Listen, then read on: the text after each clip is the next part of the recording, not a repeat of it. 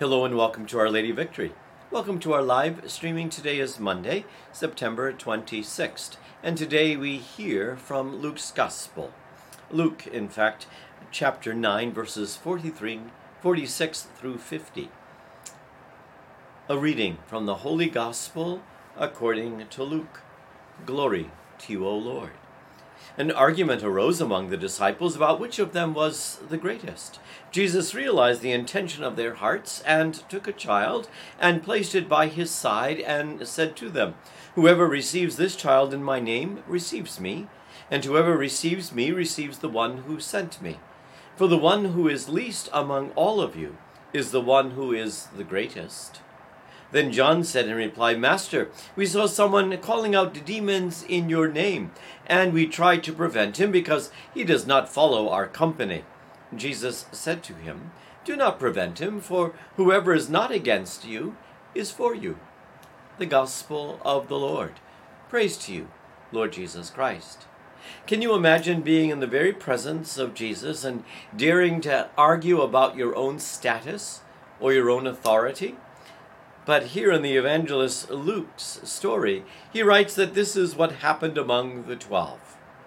Jesus puts an end to their foolishness by placing a child in their midst and reminds them again that humble service is at the very heart of discipleship.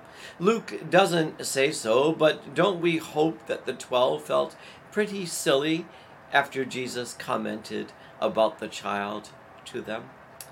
But you and I can get pretty silly ourselves, can't we? When we argue that my prayer practice, is better than yours, that my approach to spirituality is much more effective than yours, that my understanding of the gospel and the things of God is more complete than yours. We sometimes tend to be very protective of our relationship with God, that our image of God is the right and that only image that's really acceptable. Isn't it strange how we encounter people who truly think that their understanding, their knowledge, their experience of God is greater than someone else's? I don't think that was ever Jesus's thought or Jesus's desire for us as his followers. He simply wants us to follow, and to follow faithfully in whatever way that we're able to follow. We do the best that we can with the gifts that we have received. And we should take truly pleasure and pride in ourselves and in our own relationship with God, without somehow belittling someone else.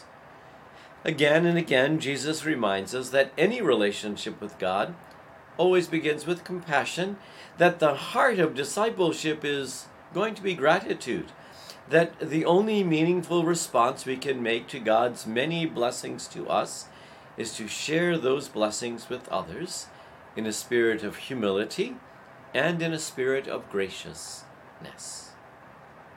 Pray with me now.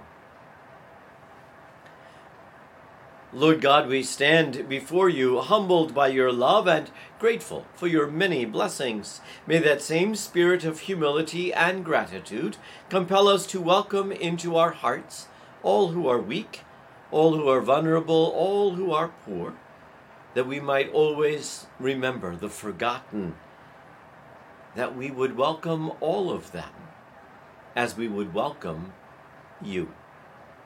We ask this in Jesus' name. Amen. Our Lady of Victory, pray for us. May the Lord bless you today and at every moment of your life, who is Father, Son, and Holy Spirit. Amen. Have a wonderful day.